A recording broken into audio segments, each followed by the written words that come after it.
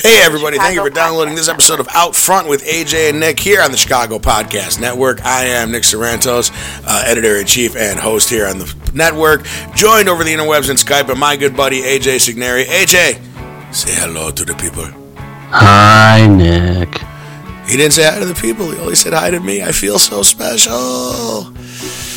Alright, before we get started anything else, just want to mention this real quick. Just got announced as we were going on the air that George the Animal Steele of WWE fame has passed away. And that was what qualifies as good news in today's world. Because yesterday, I'm just saying, man. It can only go up from here. Yeah, like no. George Animal Steele's passing. I'm just saying, like you like that was my favorite joke. Somebody said it. He goes, "Oh, thank God, it was just that Mary." John Oliver goes, "Oh, thank God, it was just that Mary Tyler Moore died." Like I see death announcements in the news, and I'm like, "Oh, good, a regular news story from back before when everything in the long ago when everything was fine."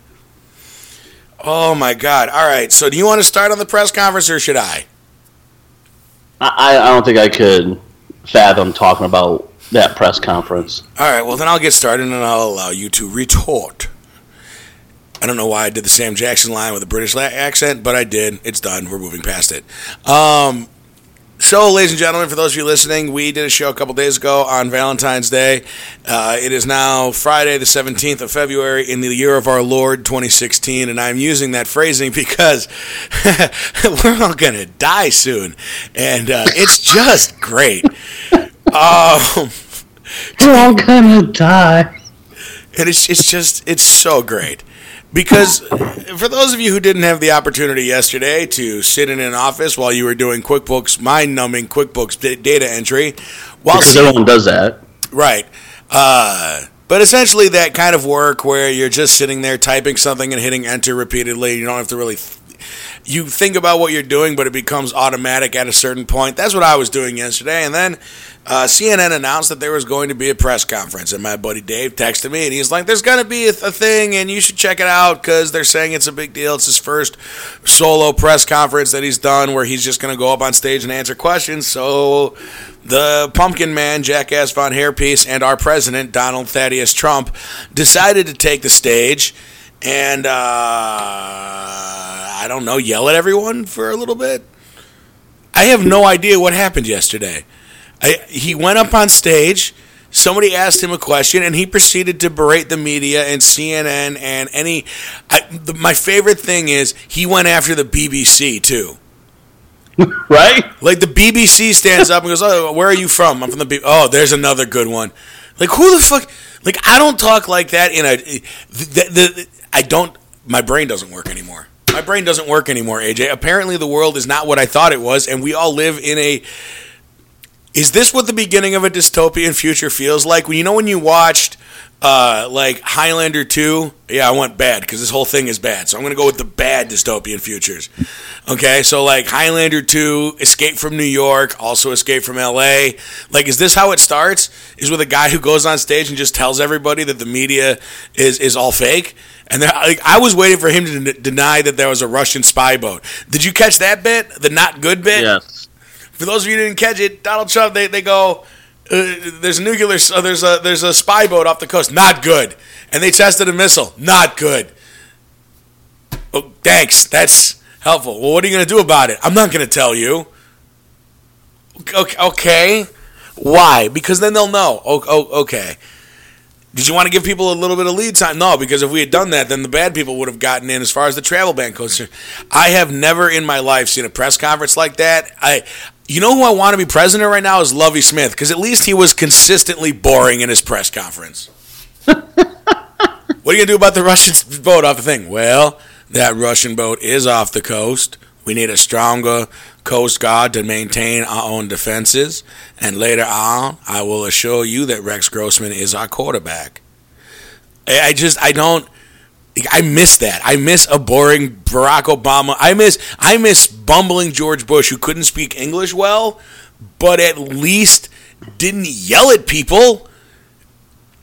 Like, no, but Bush had his own way of like slamming people without yelling, though. Yeah, but that was like that, bless your heart kind of thing. Yeah, I mean, with the press conference, I mean, I had to find the full transcript because I'm very intrigued on how Donald Trump talks and actually see the painstaking work someone has to transcribe while he's talking. Because I appreciate those people more than I have in the past. Because I can only imagine when someone's transcribing what Donald Trump is saying. Because if they're like an English, like they have a master's in English and they're transcribing, I'm sure they're like fuming in the inside. Like there's a lot of errors, and I have to transcribe this because this is my job. But he doesn't know English. Well, the best part about even thinking of that way is going, like, I have a master's degree from Oxford in English. And your words are offensive to me, sir. Not the actual content of what you're saying, but how you say it. Jesus, I'm looking at it now. This is special. But like at one part of the press conference, he says, I think I'll say a few words and then I'll take some questions. Right out of the gate, a few words means that. A few words, not several paragraphs. Yeah. And then take questions.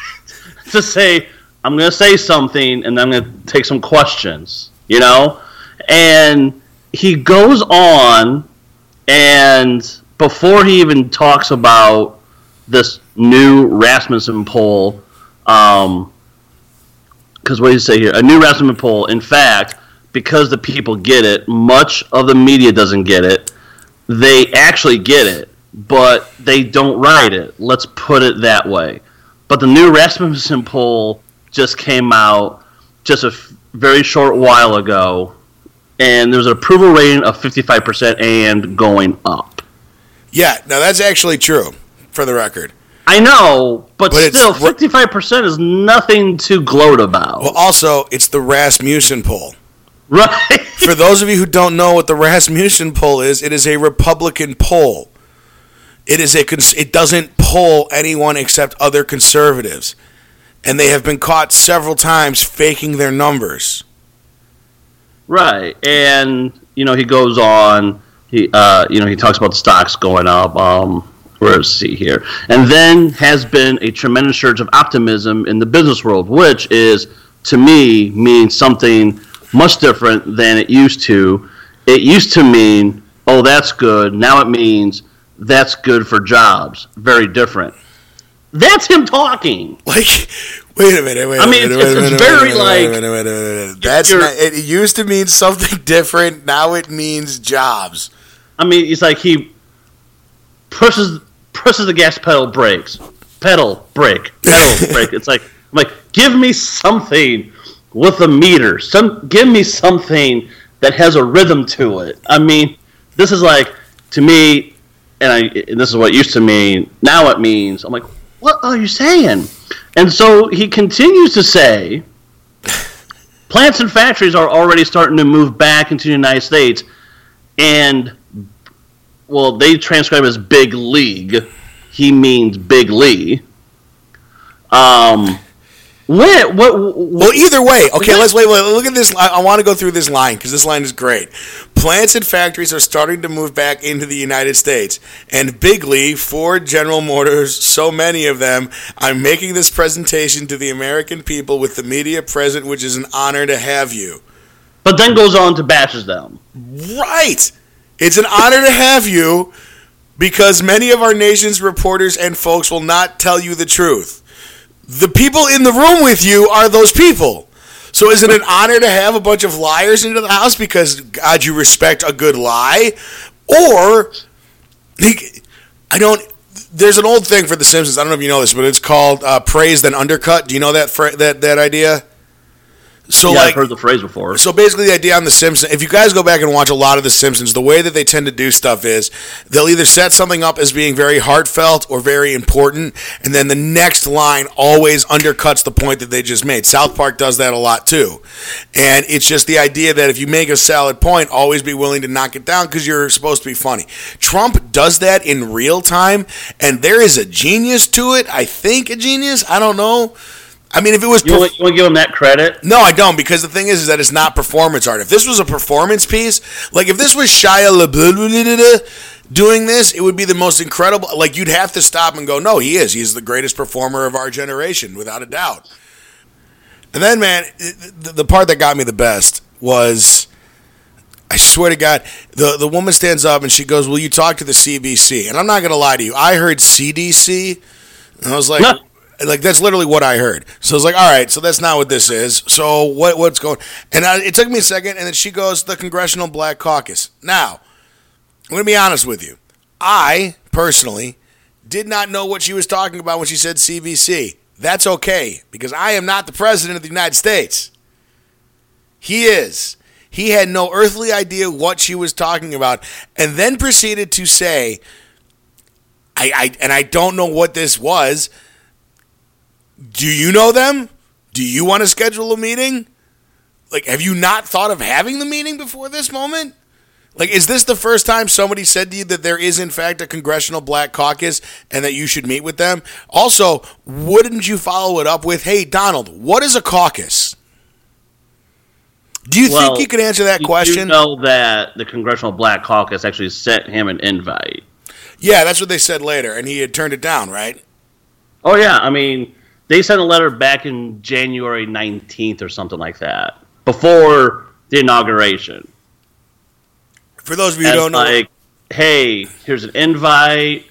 When you're settled in, how about we just have a meeting and everything? And he didn't respond back.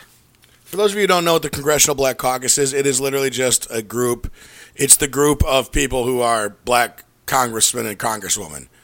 And who are part of the same group, and they all tend to vote together at least on civil rights issues. Is that pretty much what we would say? Yeah, I mean, it's like any other caucus. I mean, it's their identity caucus. So, I mean, anything when it comes to legislation efforts, I mean, the Congressional Black Caucus will probably convene together and talk about, how does this deal with black issues. They are not a monolith. I couldn't help it. For those of you who don't know what that is, look up Key and Peele, Black Monolith, or Black Republicans, actually. Black Republicans ain't not a monolith. We are not a monolith. And they got Theo to do it, which was even better. Oh, yeah. Well, and I love when he's on stuff and they do veiled Cosby Show references, though not so much anymore. The best one was he was on Community, and he's wearing a Cosby sweater. And one of the guys comes out and goes, nice sweater. And goes, yeah, thanks. My dad gave it to me. Which I always thought was great. I mean, look, we could sit here, but if you guys want to know more about the press conference and the funny stuff that happened in it and the terrifying stuff that happened in it, watch Daily Show, watch Colbert, watch Seth Meyers, watch, At Midnight. They all had some fun with it. And I got to be honest with you, by the time I went to bed last night, because I try to watch all the late night shows before I go to sleep, which is a thing that's hard to do. I'm kind of burnt out on it, but I want to get into the idea of what the dangers of that is. And for those of you who don't understand what happened yesterday and how, AJ, the best thing that John Oliver said before he went away for his little hiatus after the election was, do not let this start to seem normal, because this is not normal. And look, I hated the policies of George W. Bush. In my early 20s, spent most of my time arguing with people about what a fool that man was and how we were in an illegal war and all this other stuff that, in retrospect, I almost wish I could take back, because it makes me feel stupid in comparison to what is happening right now. Ladies and gentlemen, the President of the United States is in a state of open warfare with the media. That is what's happening right now. And if you don't think that that's scary, you need to understand that The problem is, this isn't like it used to be, where if the president in 1980, if Reagan had shut out all of the mainstream media, then no one would carry his message, right? Because there was only newspapers and television and radio, all of which were carefully controlled by a lot of big companies, some doing good, some doing bad, all following journalistic ethics, though. Now, if CNN, Fox News, MSNBC, CNBC, name BBC, any other major respected New York Times, Washington Post, the Dallas Morning News were to pull all of their reporters out of there right now, they would get filled instantly by, I guess you would call them, oral sex performing Trump supporting press, because they would literally just get down on their knees and be thankful to get the story. Like, it's actually scary, folks. Like, it's funny because you look at it and you go, I've never seen anything like this before. This is the most insane thing I've ever seen. But it's actually very, very, very dangerous what happened yesterday. And we are all making fun of it because that's the only way, because humor is how the brain deals with trauma. And yesterday was traumatic. The President of the United States berated the media for an hour and 15 minutes and then left, and everyone was kind of like, well, that just happened, and nobody knows what to do in this moment because we've never dealt with a situation like this where the president is actively just diminishing everything. You can go back and look at George Bush basically shut out MSNBC. Barack Obama essentially shut out Fox News and a lot of the conservative media. Bill Clinton, same deal with Republican congressman, but there wasn't the 24-hour news network quite as much. And then you go back to George H.W. and Ronald Reagan, different era, different kinds of media. But in my lifetime, that kind of shit has never happened. Even Bill Clinton, when he was under assault from every possible angle, never berated the media, never went out and said, oh, shucks, man, you're all a bunch of bastards. Like, that would have actually made sense then. And now it's just a guy who's like, I don't like the fact that there are leaks. And this is something that goes back to Obama that pisses me off about government leadership, is that they complain about the leaks, not the act that we're talking about that the leak revealed. And that's the shit that scared me about Obama and his inability to recognize Edward Snowden and the contribution that he made to American society. And he did make a contribution, whether or not you want to call him, is he a traitor? Yes. You can simultaneously be a traitor and a hero to your country at the same time. Those two things are not mutually exclusive. Would you agree?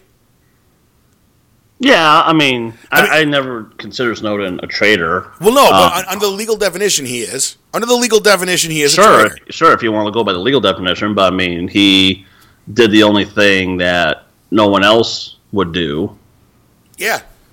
And took humongous cojones, or as they say in Major League 2, marbles. He's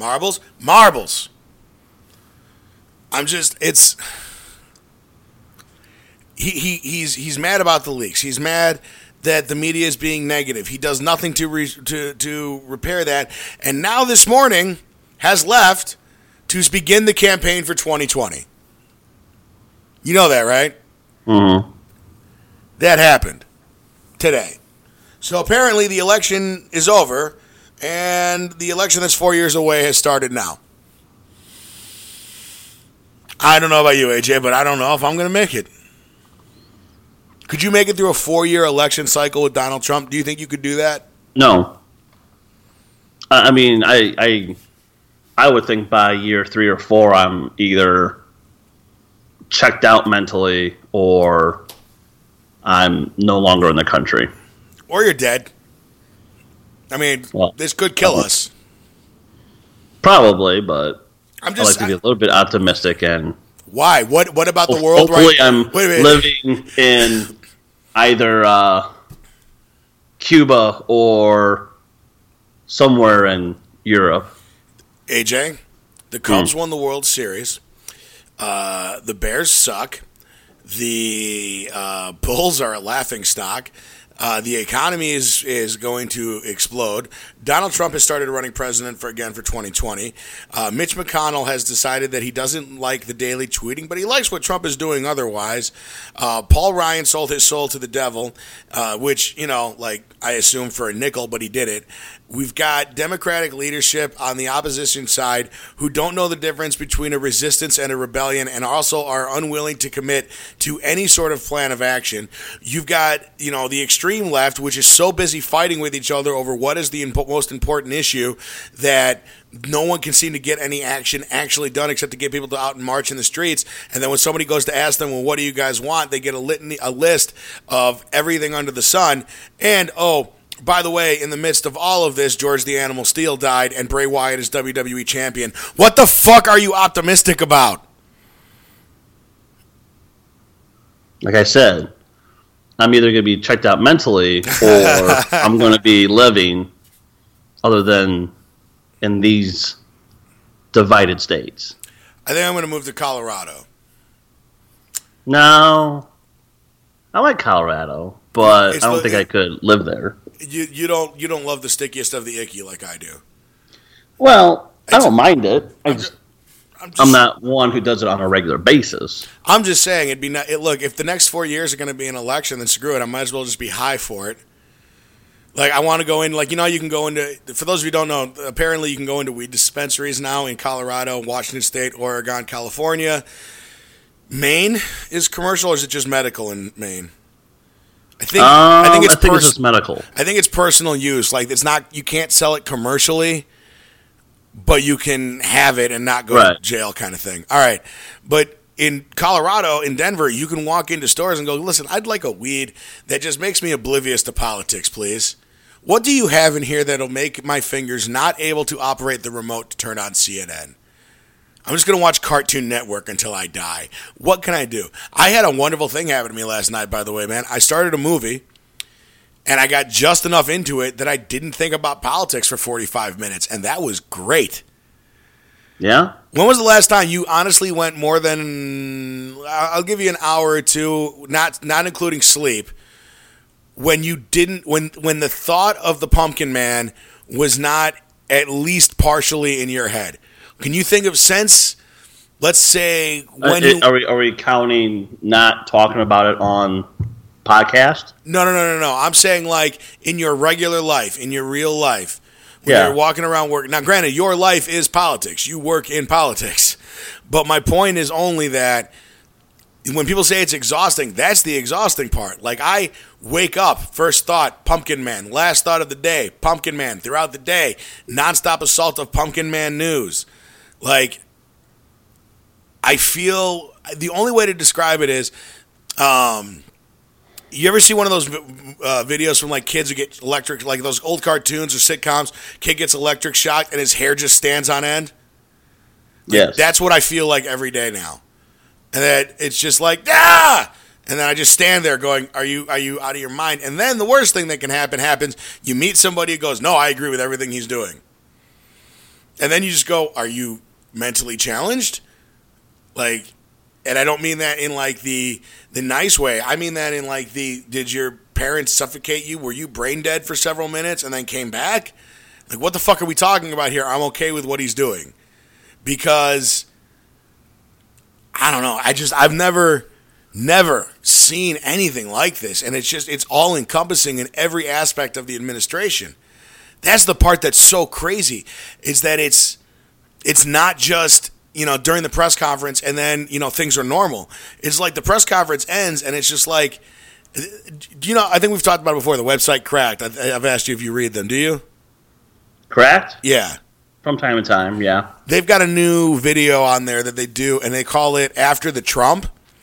And it's literally, they do Talking Dead, but about Trump, but they treat Trump like it's a television show.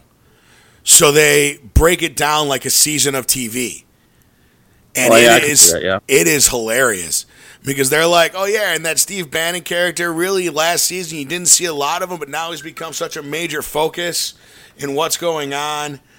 The genius of it is that's what it feels like. It feels like a show. And We have spent 25 minutes on our show, ladies and gentlemen, talking just about the press conference, and that is exactly what Donald Trump wants, because today and yesterday, 2 major environmental regulations were entirely demolished by the Republican Congress and will be signed into law by the president, and they are terrifying, and nobody seems to be reporting on them because Pumpkin Man went up on stage and blew up for an hour and a half. So, for those of you who don't know what I'm talking about, on would have been yesterday morning, Congress voted to, quote, modernize the Environmental Protection Act, the Endangered Species Act, and essentially allowed for government oversight of the list, meaning scientists no longer have straight control over what makes a species endangered. 2, there is a maximum number of species that can go onto the list. That's insane, because it's not like a species stops being endangered because you've hit your quota. The idea is that they say these regulations have been abused by companies to protect certain species. Well, maybe not, but there are scientists out there who say that the biggest threat that we are currently facing are the bees. Bees are dying, which means plants aren't getting pollinated, which means the plants aren't going to be growing. And they've destroyed that regulation. And then this morning, Trump signed into law the one that you guys may have heard about a week ago, where they basically rolled back an environmental protection law that was signed in under Obama that essentially protected a bunch of streams and forests in coal country from runoff, so that coal companies can't just, dump evil shit into the environment. And then they just said, no, that's fine. We're going to let them do that too. So if we hit the number, let's say the number is 100 endangered species, and we find out that there's 101, well, that 101st species is fucked. And if you live in coal country and you want to drink clean water, fuck you. You should have a better job. And this is where we're at. My brain hurts. What's the problem? What's the problem? What is, in fact, the problem? You know what? That's a funny game to play. What, AJ, right now what is your red alert? Because right now I feel like I've been on red alert for 3 weeks. Jesus Christ, is it only 4 weeks? My red alert was when Trump won the primary. Well, yeah, but I'm talking like, when I say your red alert, what is your main concern right now? Like today, right here, right now, what are you afraid of? My main concern with a Trump administration is that his administration is going to roll back civil liberties and the civil rights that we have. Well, we're still striving towards civil rights, but roll back the very things that we've been trying to fight for since the 60s. What form do you think that takes? Oh, it's going to be more. I think we're seeing legislation on the state level that it's okay for people to run protesters over. We're seeing state legislation who's actually trying to roll back same-sex marriage licenses right now. We're seeing Trump who goes in front of people and doesn't give a shit about, well, at that same press conference, a Jewish journalist went on to talk about, like anti-Semitism, and I was trying to understand where he was going to, but Trump then cut him off, told him to shut up and sit down, and then proceed to say, he goes, I know what you're talking about. And then he went on to say, I am the least anti-Semitic and racist president you have ever seen. But yet you told a Jewish journalist to shut up and sit down. He also called him a liar. Right. So because he said, do you have a nice question? And the guy says, I don't know. He goes, all right, ask your question. And then John goes, see, he said it was going to be a nice question. And everyone kind of went, no, he didn't. And so, yeah, sorry. No, I mean, but it's that his view, his world view is not even narrow. His worldview is a place where the people he has come in contact with in his tenure in life, that he wants to make deals with certain people in the private sector. He personally doesn't like certain regulations, and in order to maintain those relationships, he has to be in a position of power to roll back, if not deregulate or eliminate certain things that allows the private sector to grow. And blocking those things is like the EPA, the IRS, and a few other agencies, so that this sector, and only this sector, can grow in order to make him a better president. But in order to do that, we have to quell all these people who are protesting. We have to quell all these people who are in these positions in power. His idea of draining the swamp is not necessarily bringing on a team that is draining the swamp. Draining the swamp is to get rid of the people that are in these positions of power. And when I say power, I mean power they assume that they have already, and Trump's one of them. But as well as getting rid of certain Democrats and Republicans that don't agree with him.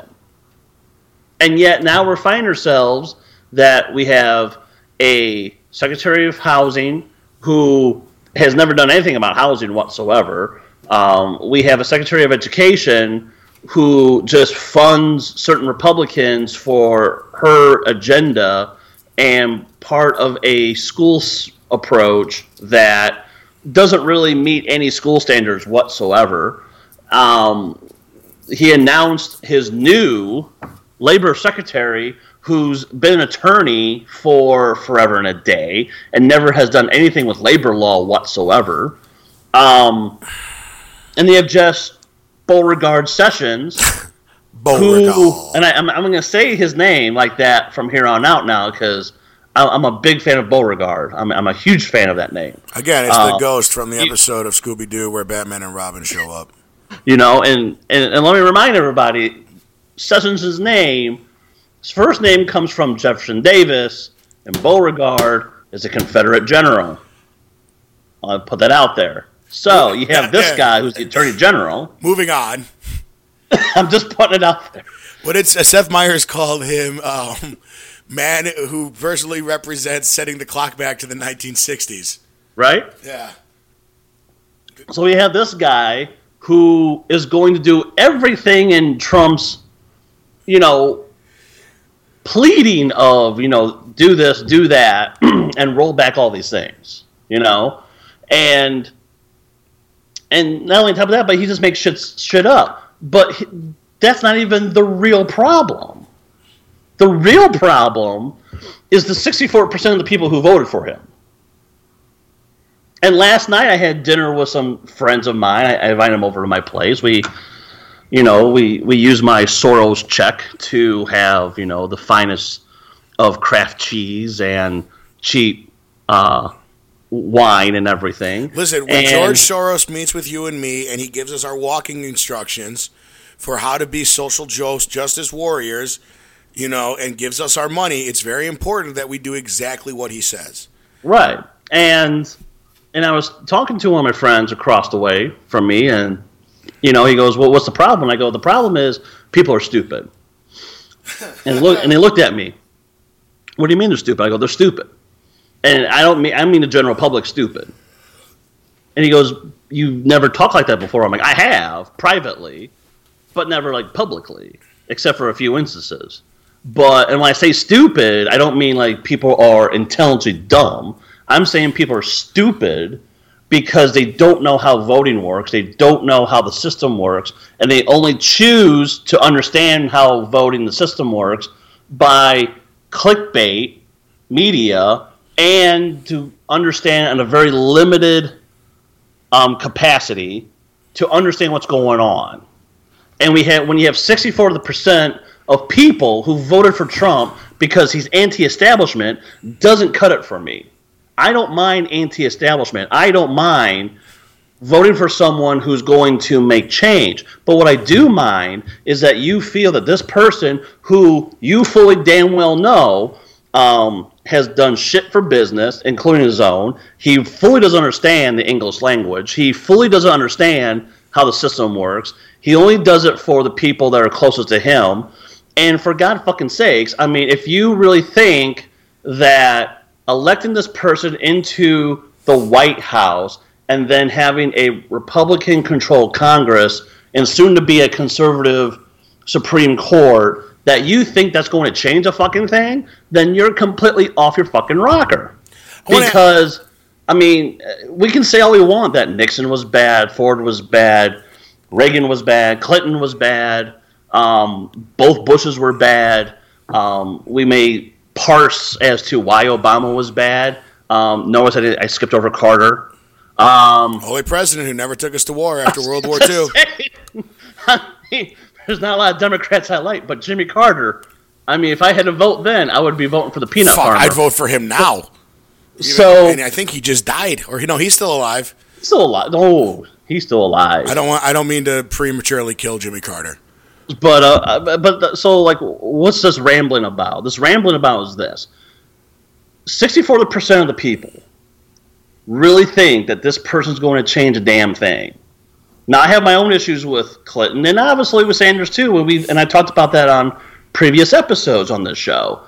But if you think that you, and I'm looking at you, Jedediah, in the rural part of Alabama, who voted for Trump because you have a welfare check, and you are in a state that has the lowest literacy rate in the entire country, and you chose to leave school, and this may sound elitist, but you chose to leave school so you can work on a farm, but that farm has been government subsidized, but you want to get rid of that.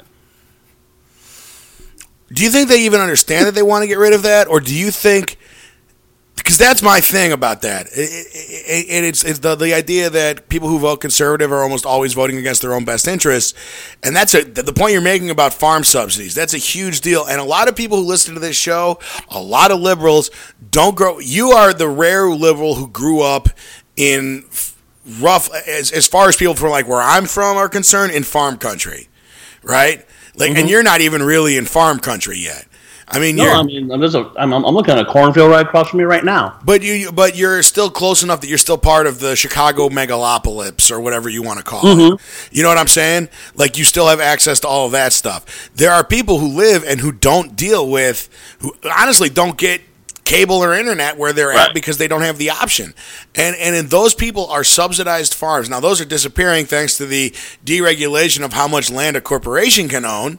But people who are small farmers, which is still a large part of land, vote Republican. Republicans want to repeal everything. The only reason they support farm subsidies is because the people who vote for them need them.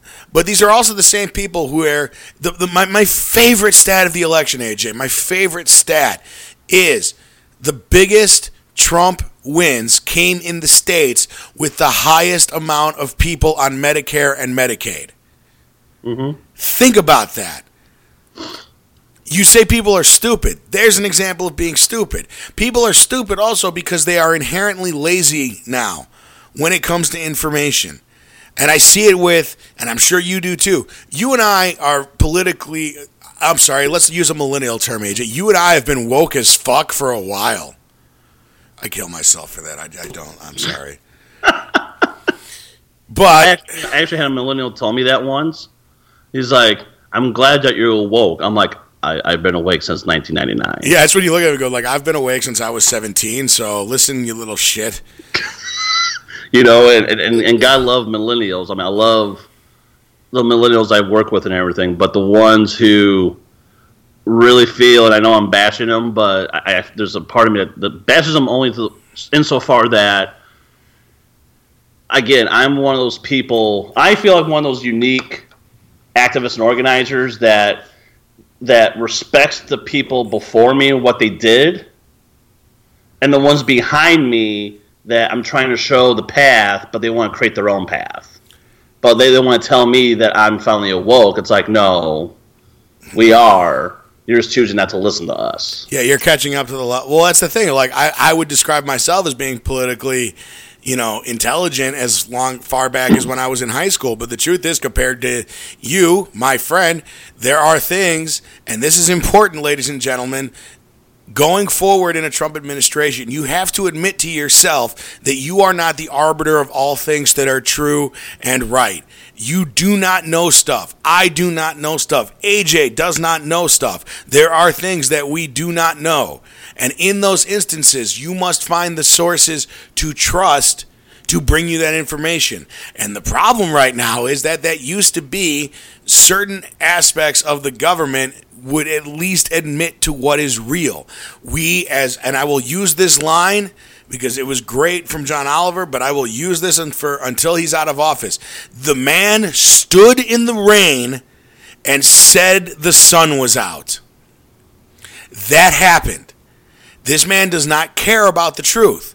And as a result of his not caring about the truth for himself, because anything that doesn't placate his ego, let me put it to you this way, AJ. Any other person in any other job doing what he did would be fired. And the best example of that is this.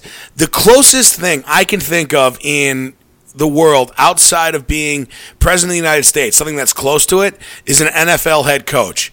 You get what I'm saying with that? Mm-hmm. There's a check and balances. There's the owner. There's the GM. And you could say that the GM is Congress and that the owner is the judicial branch, right? The owner can override everything with his, because there are no female owners in the NFL, his understanding of what's best for the company. The GM can submit ideas to the coach as to how they can utilize the players to be played. But at the end of the day, once the game starts, the real shit that matters, it's on the coach to have the team ready to go and to move. Basically the same job as the president. If Bill Belichick, of all people, went on stage and blatantly lied at this level this many times, he would have been fined and fired by the Patriots and by the NFL because they would not have sufficient, honestly, because of gambling. People wouldn't be able to count on him for gambling. But that an NFL head coach acting like Donald Trump does about the media would be fired. And you want a good example of that? Rex Ryan. Rex Ryan is football Trump. Rex Ryan is no longer a head coach. Mm-hmm. Because his act wore thin. This is the same kind of shit. If John Fox from the Bears or Mike McCarthy from the Packers, because you are a Packers fan, you son of a bitch, were to talk down. Can I go on, or would you like to talk more about your socialist team? Hey, I'm just saying.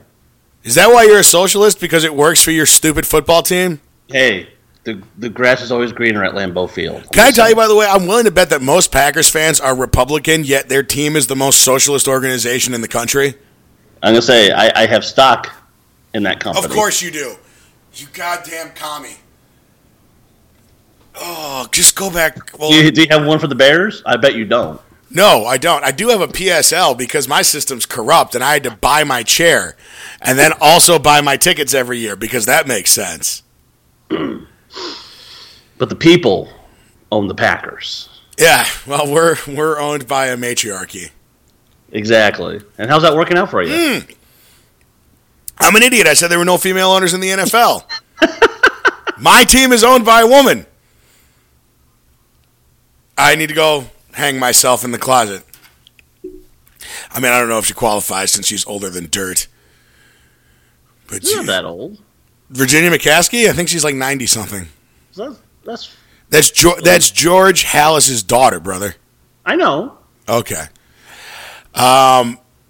Getting away from that. But going back to what I was saying, though, like if you look at an NFL coach acting like that, they'd be fired. NBA, NHL, any sort of executive position, a CEO of a company saying and lying this much would be, actually a CEO would be thrown in jail for lying this much because it would affect corporate bottom lines, which is a whole other thing. But I am afraid, which is a weird feeling for me because I am not a fearful person. And I wake up every day just kind of going, okay, It's just getting worse every day. And I hear this comparison. I want to ask you about this because you're a person who's lived. You're a political outsider, AJ. If you were on CNN, they'd have outsider underneath your name. But as an outsider looking at this, you've had the perspective of looking at both sides of an administration, Democrat and Republican, and kind of hating what's going on with both. But when I hear conservatives say to me, this is what we felt like under Obama, I don't feel that comparison is fair. Do you? No, because again, Trump is a different public administrator right now.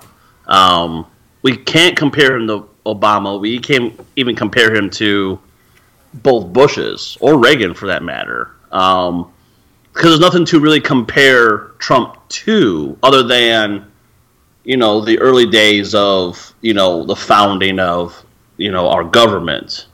Because, this is what we're seeing now is not even a new chapter, but a new era of the political landscape, but also in public administration. We are now seeing, and remember, Trump's not the first. There's other elected officials at the state level, at your county level, and your city level, that there are other people who blend their private sector and public sector lives. Okay? So Trump is the very apex of where we're at now. So to say, this is what it's like under Obama is really a false, premise, or a false comparison, rather. Excuse me.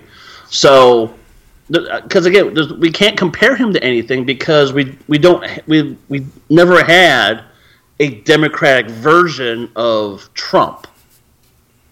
Now you could argue Obama was like that. You could argue Clinton was like that, but not really. And I'm stripping away the sexist and racist rhetoric out of Trump. I'm talking purely from an operation standpoint. I don't think we can do that. Well, because the difference is gross incompetence.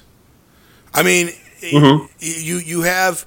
I'll go back to it again, and I said we'll keep mentioning this until this is over. But the scene in the West Wing, there's a sub. It's gone quiet. We don't know what to do. Okay, well, that requires nuance and an understanding of situation and being able to look at the entire board and see all of the pieces in play and understand how they're moving. I don't trust Donald Trump to do that. I trusted Barack Obama to do that. And people can hate this all you want, but I trusted George Bush to do that militarily. George Bush, I always felt, was remarkably aware and unaware of his shortcomings at the same time. He did do that very well. And I keep bringing up George Bush, ladies and gentlemen, just because it's a different feeling. Like I said, I hated George W. Bush as president, but I always gave him the respect of the title, or at least I tried to because I'm a West Wing kid, and I at least understood the unfortunate situation the guy found himself in, being surrounded by the Republican machine that got him in there. I didn't feel bad for him, but I at least understood. You know what I'm saying, AJ? Like there was as much as I was against a lot of the policies, I will always give George W. Bush credit because my biggest fear the day of 9/11 was the president's going to go on stage and basically say we're at war with Islam, and his first fucking line was, Islam is a religion of peace.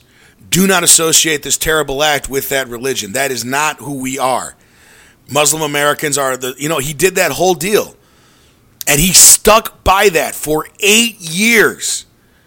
And you can hate that guy's policies. You can get angry at the 2008 financial crisis as a result of banking deregulation that honestly wasn't even really his fault. It was Clinton's. He just did nothing to prevent it as time went on. You can look at starting a war in Iraq as being the biggest foolhardy, most... Some people would call it a war crime. I don't necessarily, but it's that profiting for Halliburton off of that. When the vice president is a former Halliburton, there's a lot of stuff with the George Bush presidency to get upset about. And actually, I'm getting worked up remembering it all right now. But fundamentally, George Bush was a good Christian man. And I hate saying that because I fought that thing so long. But he would never actively try to hurt somebody for the sake of hurting them because they hurt him. Do you know what I mean? He's not he wasn't that guy. Cheney was. Bush wasn't.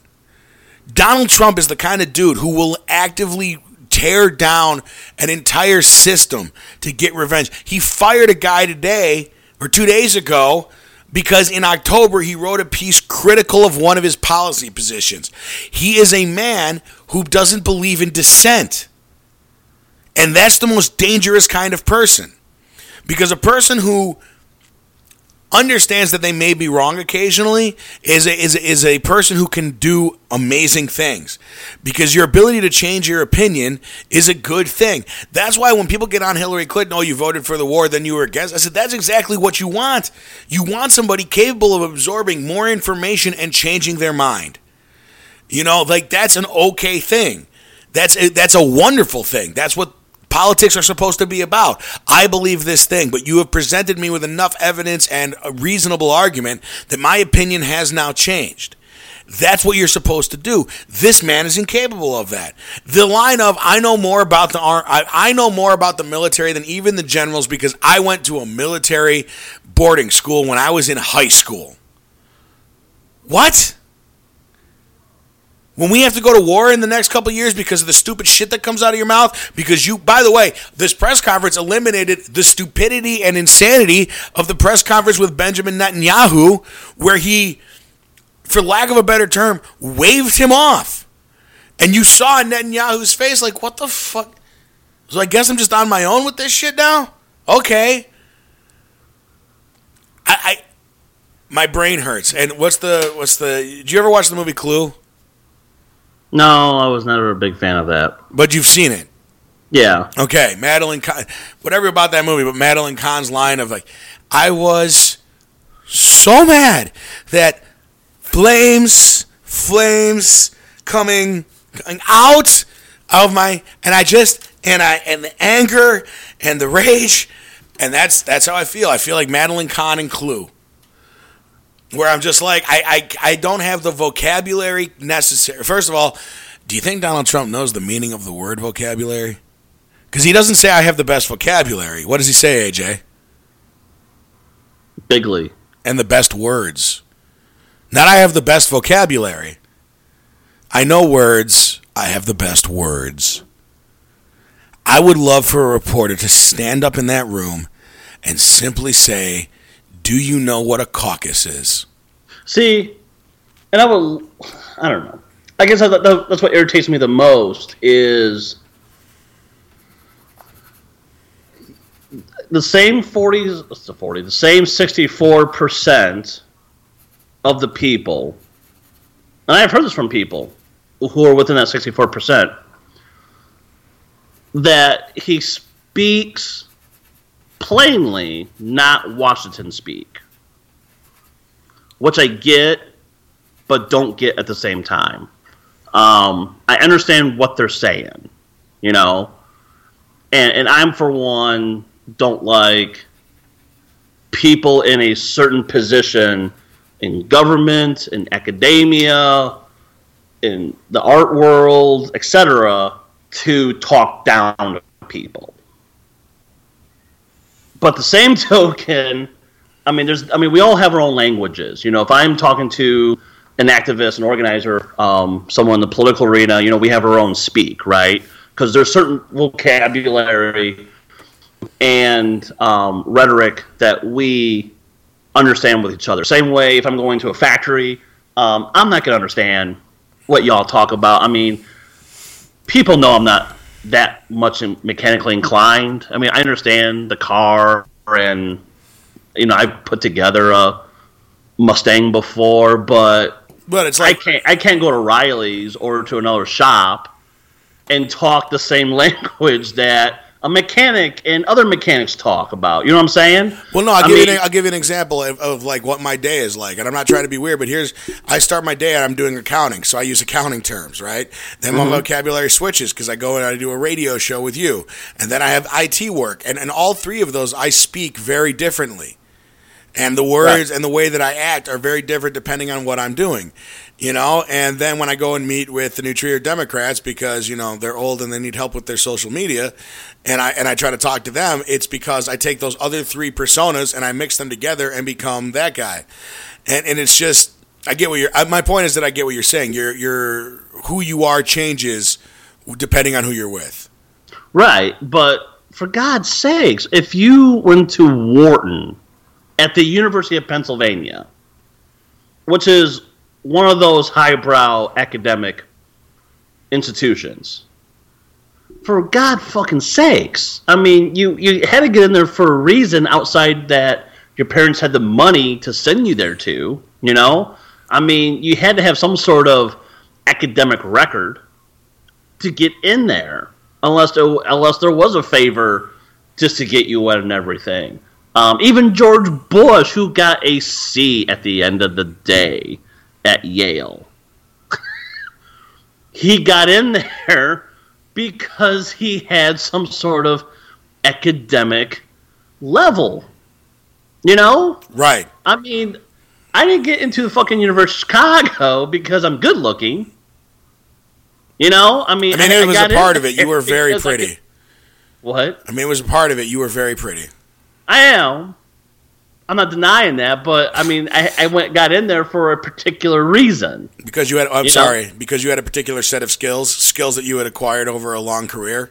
Exactly. And I tell people this, just because I have a bougie degree doesn't necessarily mean like, I'm going to talk to you or people I talk to every day and be like, well, Foucault once said, and I'm not going to do that. But if I'm going to talk to like my friend Chris in Springfield, that we're going to talk about, the post-structuralists and how they were absolutely correct that society is nothing but a piss stain and everything.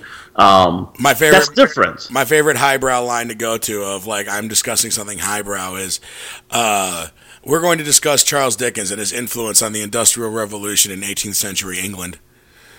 And people look at you and go, "Oh, really?" And it's just like, "Yeah, it made it better." And they go, "What?" "Yeah, what? It's not complicated. He wrote books, made it better." Charles Dickens' influence on the Industrial Revolution in the 19th century in England. For you. Very good. Yeah. Also, this is football. I'm just saying, like, I get what you're saying, though. Like, you just by osmosis, by being around it, you would have thought he would have absorbed something.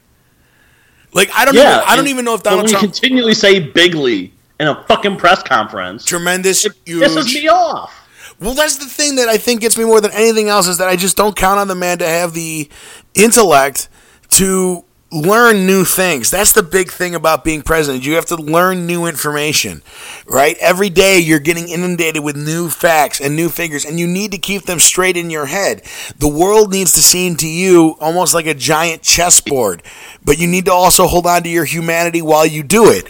And that is a fine line that very few men are able to walk. And even we have had presidents who are not able to walk it. And I would argue that the best man who I've seen do that is Barack Obama. Obama had a mind like nobody else for, I guess you'd call it interconnectedness, AJ, just how everything is connected as one big thing. And I don't think Trump understands that. I don't think the people around him, I think they understand it. They just don't give a shit. And he's also surrounded by the worst people on the planet, people who are selling out their country and their own beliefs for power or for money. Kellyanne Conway, to me, is the worst person in all of this because she knows what she's doing. She's not stupid. She knows exactly the game that she's playing. She just doesn't give a shit that she is working on the wrong side. But that's the other problem. Is that we can say all day, every day that these are bad people and they're horrible, right? We can say that. I mean, that's our opinion, if not fact. But again, like you said, Kellyanne Conway, Sean Spicer, Rex Tillerson, Steve Bannon. Yeah, any of these people, they all are intelligent. And they know what they're doing. It's not, I mean, again, it's not like Trump just picked Kellyanne Conway off the street, or she went through an interview process and she got the job. She had a political career. She's done things before, and she's done all this. Same way with Sarah Palin. I mean, sure, she has a certain rhetoric. There's something somewhat unappealing to the ear when she talks, and I'm not talking about her accent, but she's not stupid either. You know, she went through a process, and she went to school, and she became a mayor, albeit she was a bad mayor, but she was mayor. Same way with governor. She was a bad governor, but she was governor. She was a governor, and she talked a certain way. I mean, again, intelligence is, I guess one could say, intelligence is in the eye of the beholder to a certain degree. But for fuck's sake, don't insult my intelligence because you and I are on the same playing field, and you get to choose to use poor language skills, and that makes me look like a schmuck too. All right, so we're coming up on the end of this. We're doing this. We just hit the 1 hour mark. Coming up on the end of the show here. 2 more hours. Yeah. Well, that's the thing. Like, we were going to do a show yesterday, and I told you we should wait because we might not catch the Friday story, which turned out to be the Thursday story. And I'm sitting here while we're talking with CNN open on my tablet going, look, is there some crazy insanity that's going to break? And I know, AJ, the minute we end this show, something insane is going to happen. And then you and I are going to sit here and go, well, should we do a show on Saturday too? Should we just be doing this thing every day? Because I don't know if I don't have the time to do whatever. I legitimately, for the first time in my life, do not have enough time to catch up with the information. And I'm a fucking insomniac. Well, and that's why I was thinking about this the other day. As much as that you and I and others have been critical of the mainstream media, of the things they don't do and what have you, I'm wondering at some point before or after the election, all these media personalities that we all know and love, Jake Trapper, George Stephanopoulos, or Stephanopoulos, as I call him. George Stephanopoulos, he is Greek, and you will say his name fucking correctly.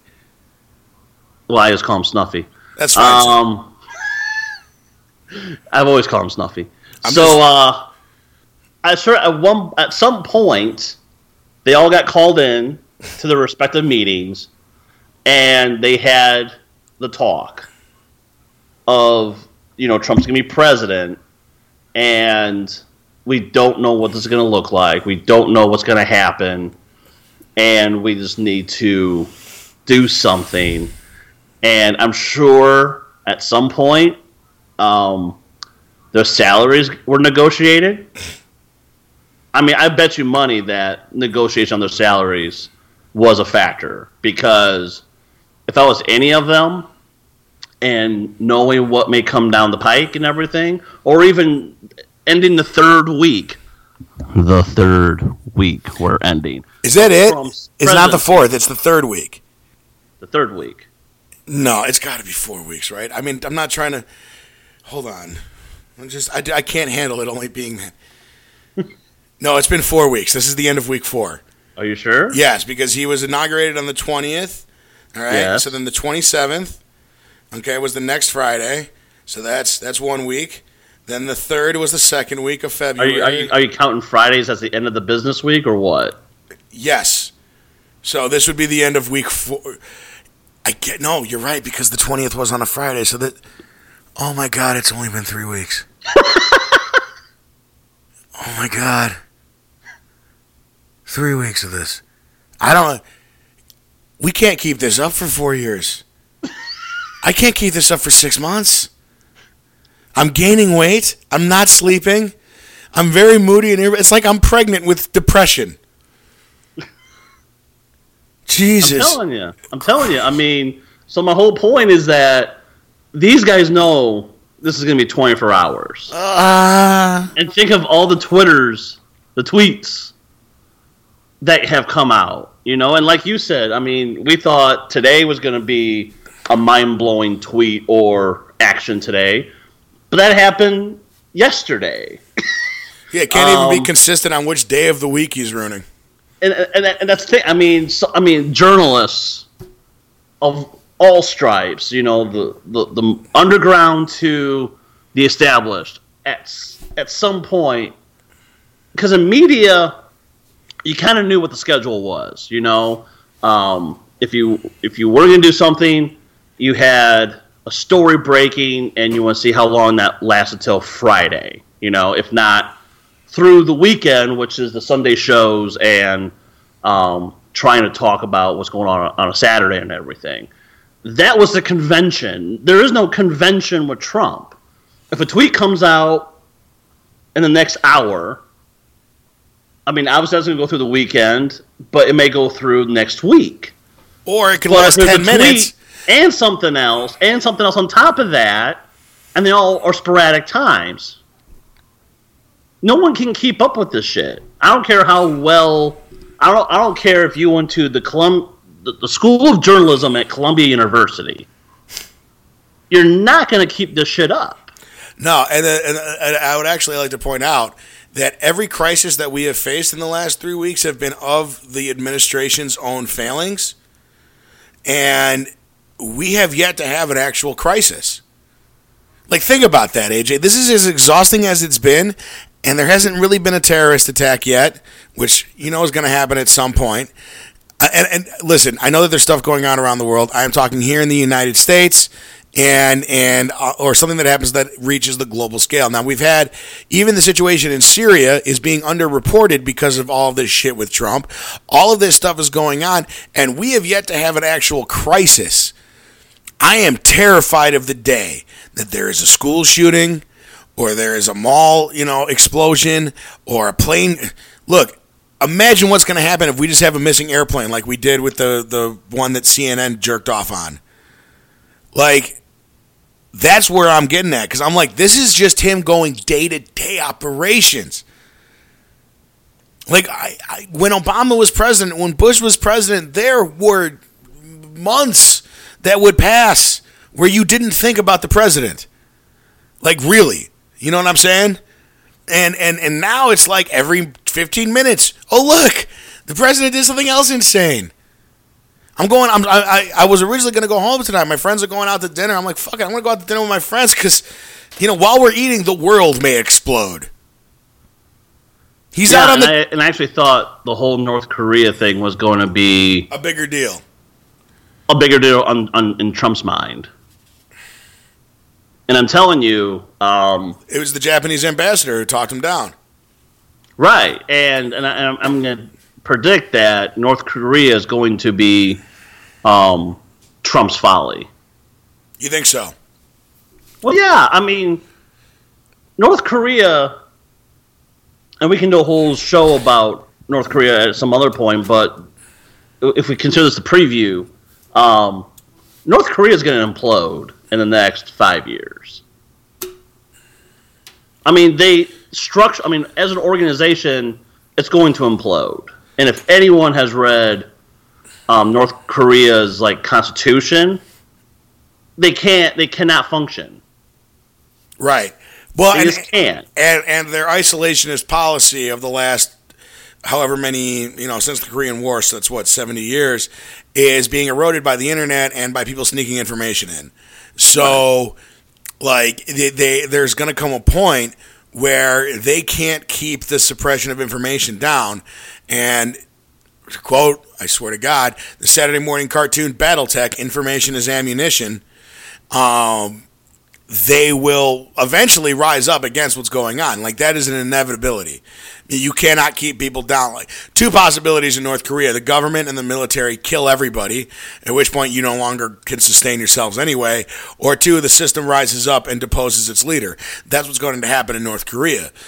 And you're right, probably within 5 years, maybe as long as 10, depending on how much they're willing to grow and do stuff. But because a maniac is in charge, which we used to just laugh at, fuck. And if Trump ever invades North Korea, that's going to spark a whole set of issues in Asia. Yeah, do you think he even understands the domino theory of war? Like, we always talk about it with Vietnam. People said, oh, you can't let whatever fall into communist hands, and fine, whatever. But there's also the theory of how treaties work and how world wars start. And I don't know if Donald Trump knows how World War I started. Do you think he does? Do you think he understands the assassination of Franz Ferdinand and the treaties of the 1800s? Do you think he gets or even the whole backstory? Why?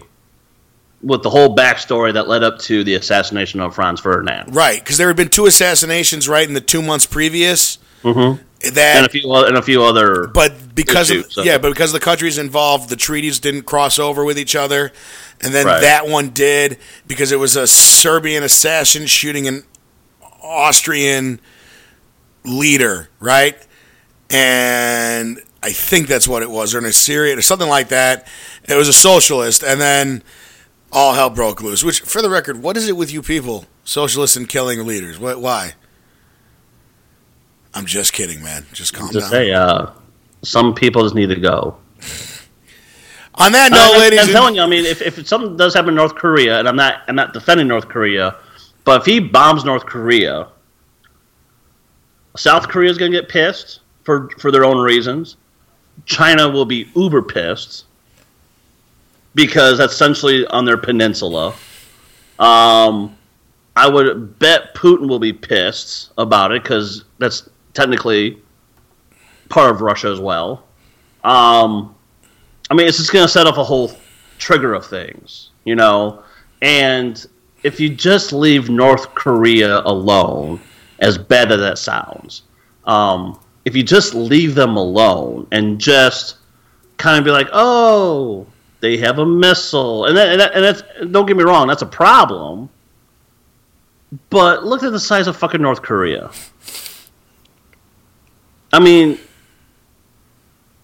Nick, myself, and probably 6 of our other friends can take over Rhode Island.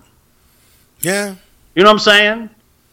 Well, I mean, China, at any point in time, and they can do it, can just go right into North Korea and take it over.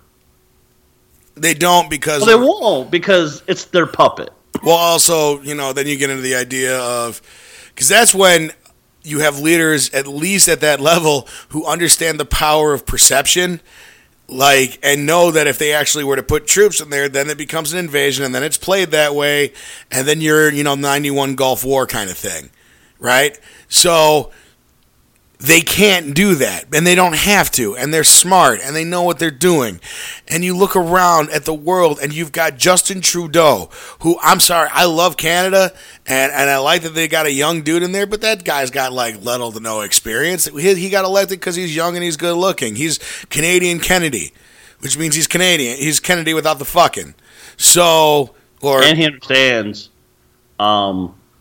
quantitative computing. He okay, fair enough. Probably also understands quantitative easement. Probably also understands tariffs and trade policies and NAFTA. Because I think what happened is at some point somebody told Donald Trump about NAFTA, and he went, "Oh, that's a cool phrase. I can use that, and it's 2 syllables, so we're good." But honestly, have you heard him use a 3-syllable word? I'm not even trying to be funny. Can you legitimately remember him using a 3-syllable word? That's what's so funny is that and I'm just, someone's in front of him with these words. He goes, okay, we got to know these words. It's like my time tutoring students in sociology classes and cultural studies classes where I had to hold up a card and they had to understand what the definition of that term was. Same way with Trump. It's like, okay, here we go, sir. NAFTA. CAFTA. NATO. Here's a bigger word, UNICEF. You know what I'm saying? WTO. We're going to talk about SALT 1. Salt 1. There's Salt 1 and then there's Salt 2. Well, why is there 2 different kinds of salt? Not 2 different kinds of salt, sir. This is an acronym. We have to understand SALT to understand the whole issue in the Middle East from our end. What does salt have to go do anything? It's not real salt, sir. It's a military thing. We have a Nest team on ready. Why do we need There's to build such thing as pepper? That's gonna be one. We have a Nest team in place. Why do we need to build a nest? I'm sure this has gone on at some point. AJ, we're getting ready to the end of this thing, and I don't know if you can hear it or not, but I'm going to play. Can you hear that? No. Well, I'm playing 99 Luftballons in German.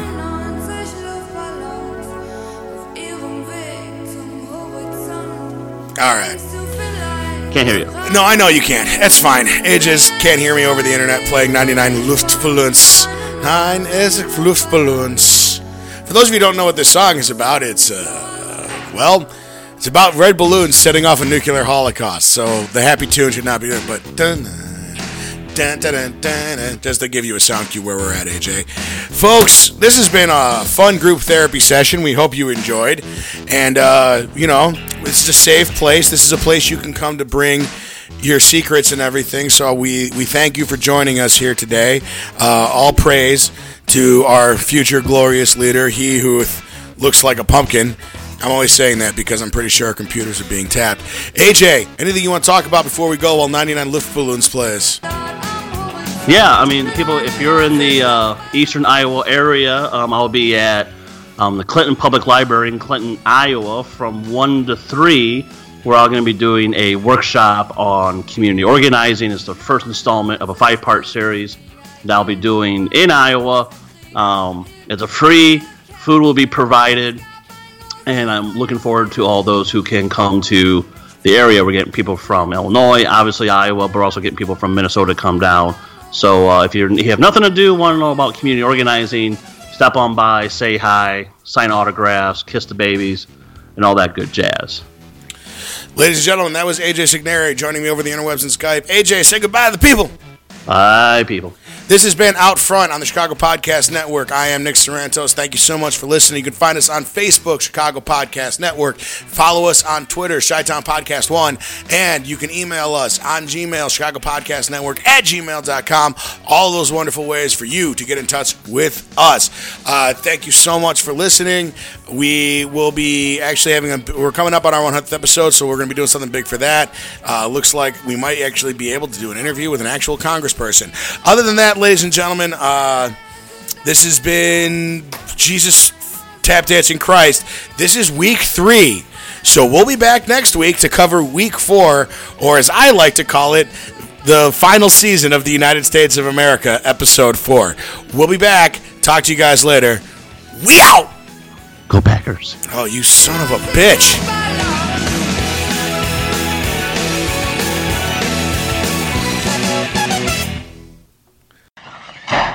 It's 106 miles to Chicago. We got a full tank of gas, half a pack of cigarettes. It's dark, and we're wearing sunglasses. Hit it. You have been listening to the Chicago Podcast Network.